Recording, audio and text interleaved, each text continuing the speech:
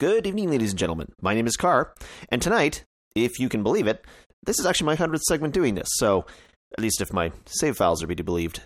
It's kind of cool. So thank you, first off, for tolerating me and my ranting every 10 to 15 minutes every episode. But on the note, I guess, of milestones, this morning we had a ruling come down from the U.S. Supreme Court.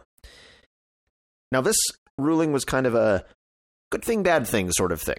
Now, of course, right now, among the more centrist or left-leaning folks in the United States, there's, of course, that concern that since President Trump has stacked, as stacked as a 5-4 kind of split on your justices can get, that everything coming out of there for the next little while was going to be a very much sort of right-leaning rulings. I mean, at the end of the day, you don't get to the point of being able to potentially be a Supreme Court judge or justice without some semblance of, legal acumen, I guess.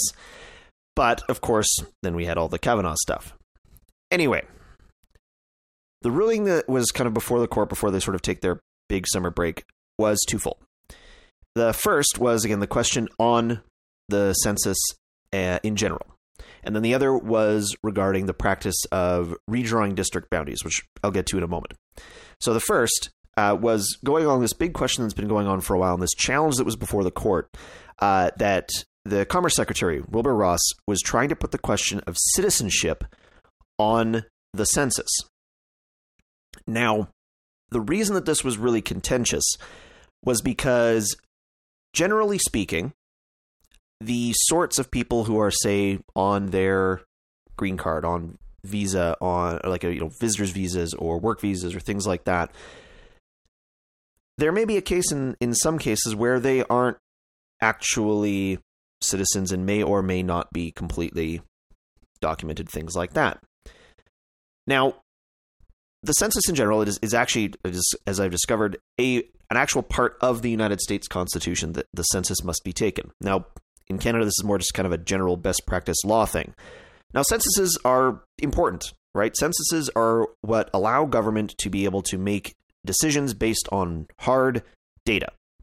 And that's a good thing. Again, I've always advocated for making decisions from government based on knowing actual facts, as opposed to just people telling you that bad people are coming over in caravans in the southern border. Not that ever happens. Right. Anyway, the thing about the census data is it's used to do everything from build new schools, new hospitals, decide what roads need to be prioritized for, upgrades or repaving or anything like that. It gives you the information to be able to effectively govern and know where your people are and what sort of needs they have so that you can try and fill them. Never mind any other discussions about how much those needs should actually be filled by government. But again, before you can make those decisions, you need this raw data. Now, Wilbur Ross was pressing to have that question of citizenship on the census for very obfuscated reasons. And essentially, the more it got dug into, the more actually the documentations had come out from a Republican strategist that having the ability to find out citizenship on those ballots would be harmful to Democrats. And the reason is that the thought is that if you've got a household that maybe has, again, to use the strict legal term, right, illegal aliens or illegal immigrants or undocumented immigrants, they will be less likely to actually participate in the census or lie on it. And again, that gives incorrect data. Now, as well, if you've got a case where a lot more Republican-leaning people are taking place in the census as opposed to Democrat-leaning voters, then this leads into the second part of the ruling from the Supreme Court. And that's this problem of gerrymandering.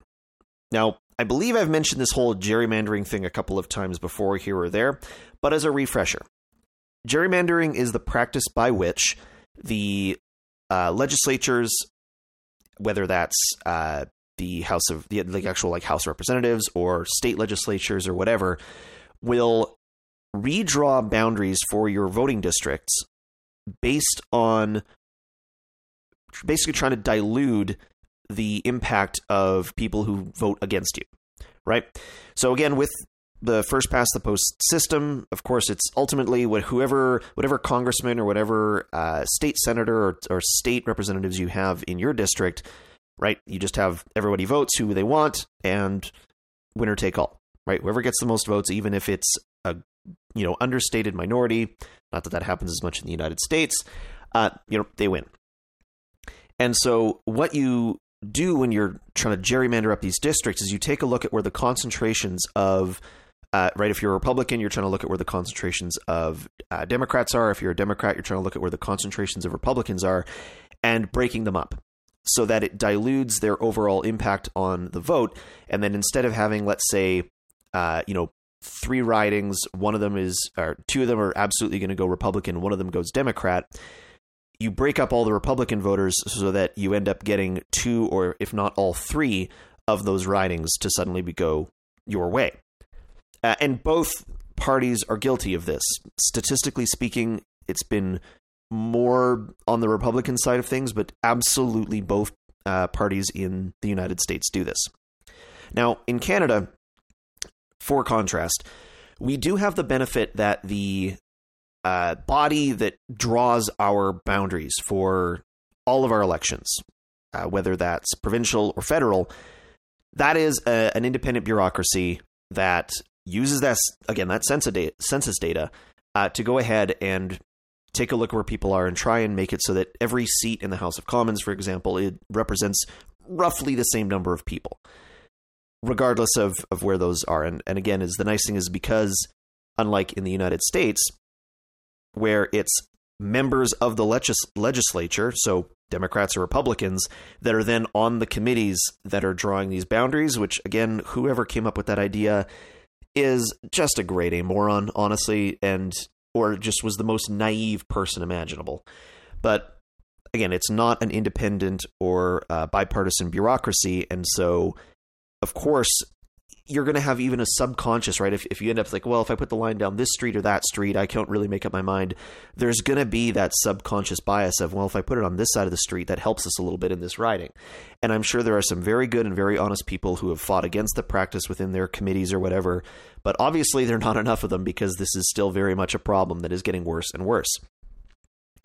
And what was disappointing on the Supreme Court ruling was that they had declared that while there is they acknowledged that the problem existed, but and this was the really weird sort of wording from the ruling was that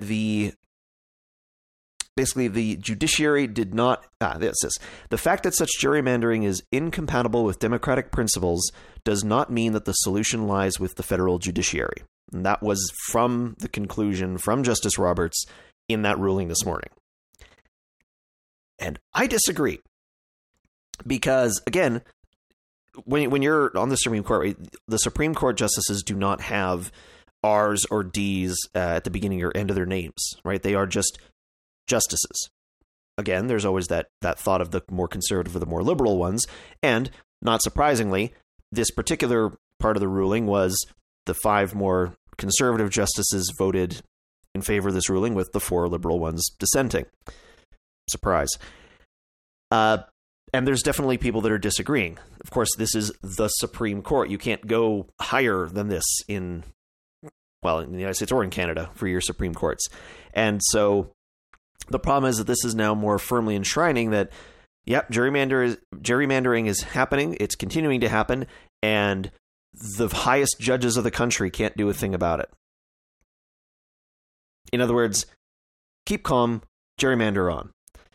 Which is not healthy at all. And then, fortunately, again, is that the court did say that the government had no place in putting in that citizenship question, which was fortunate. The government does not have the authority to put this question on the census form regarding to that citizenship. So again, that does keep that from being an influencing factor in biasing the census data, again, to make then gerrymandering even more impactful. So that's kind of where that's going. I just say thought it was sort of an interesting thing. So if that is a sort of thing that concerns you, of course, write your representative, etc., and get them, hey, please draw these fairly. We've also starting to have the Democratic nominations slowly picking up because, of course, in the United States, election cycle is a 4-year thing. And then, of course, we've also got our elections coming up here in Canada in the fall.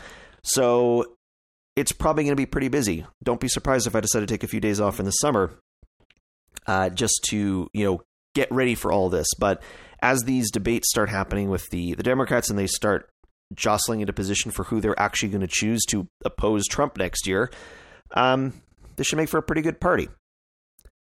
But, of course, that's all from me for today on this topic. If you have any questions, comments, etc., us at unfurled.net, just let them know it's for me.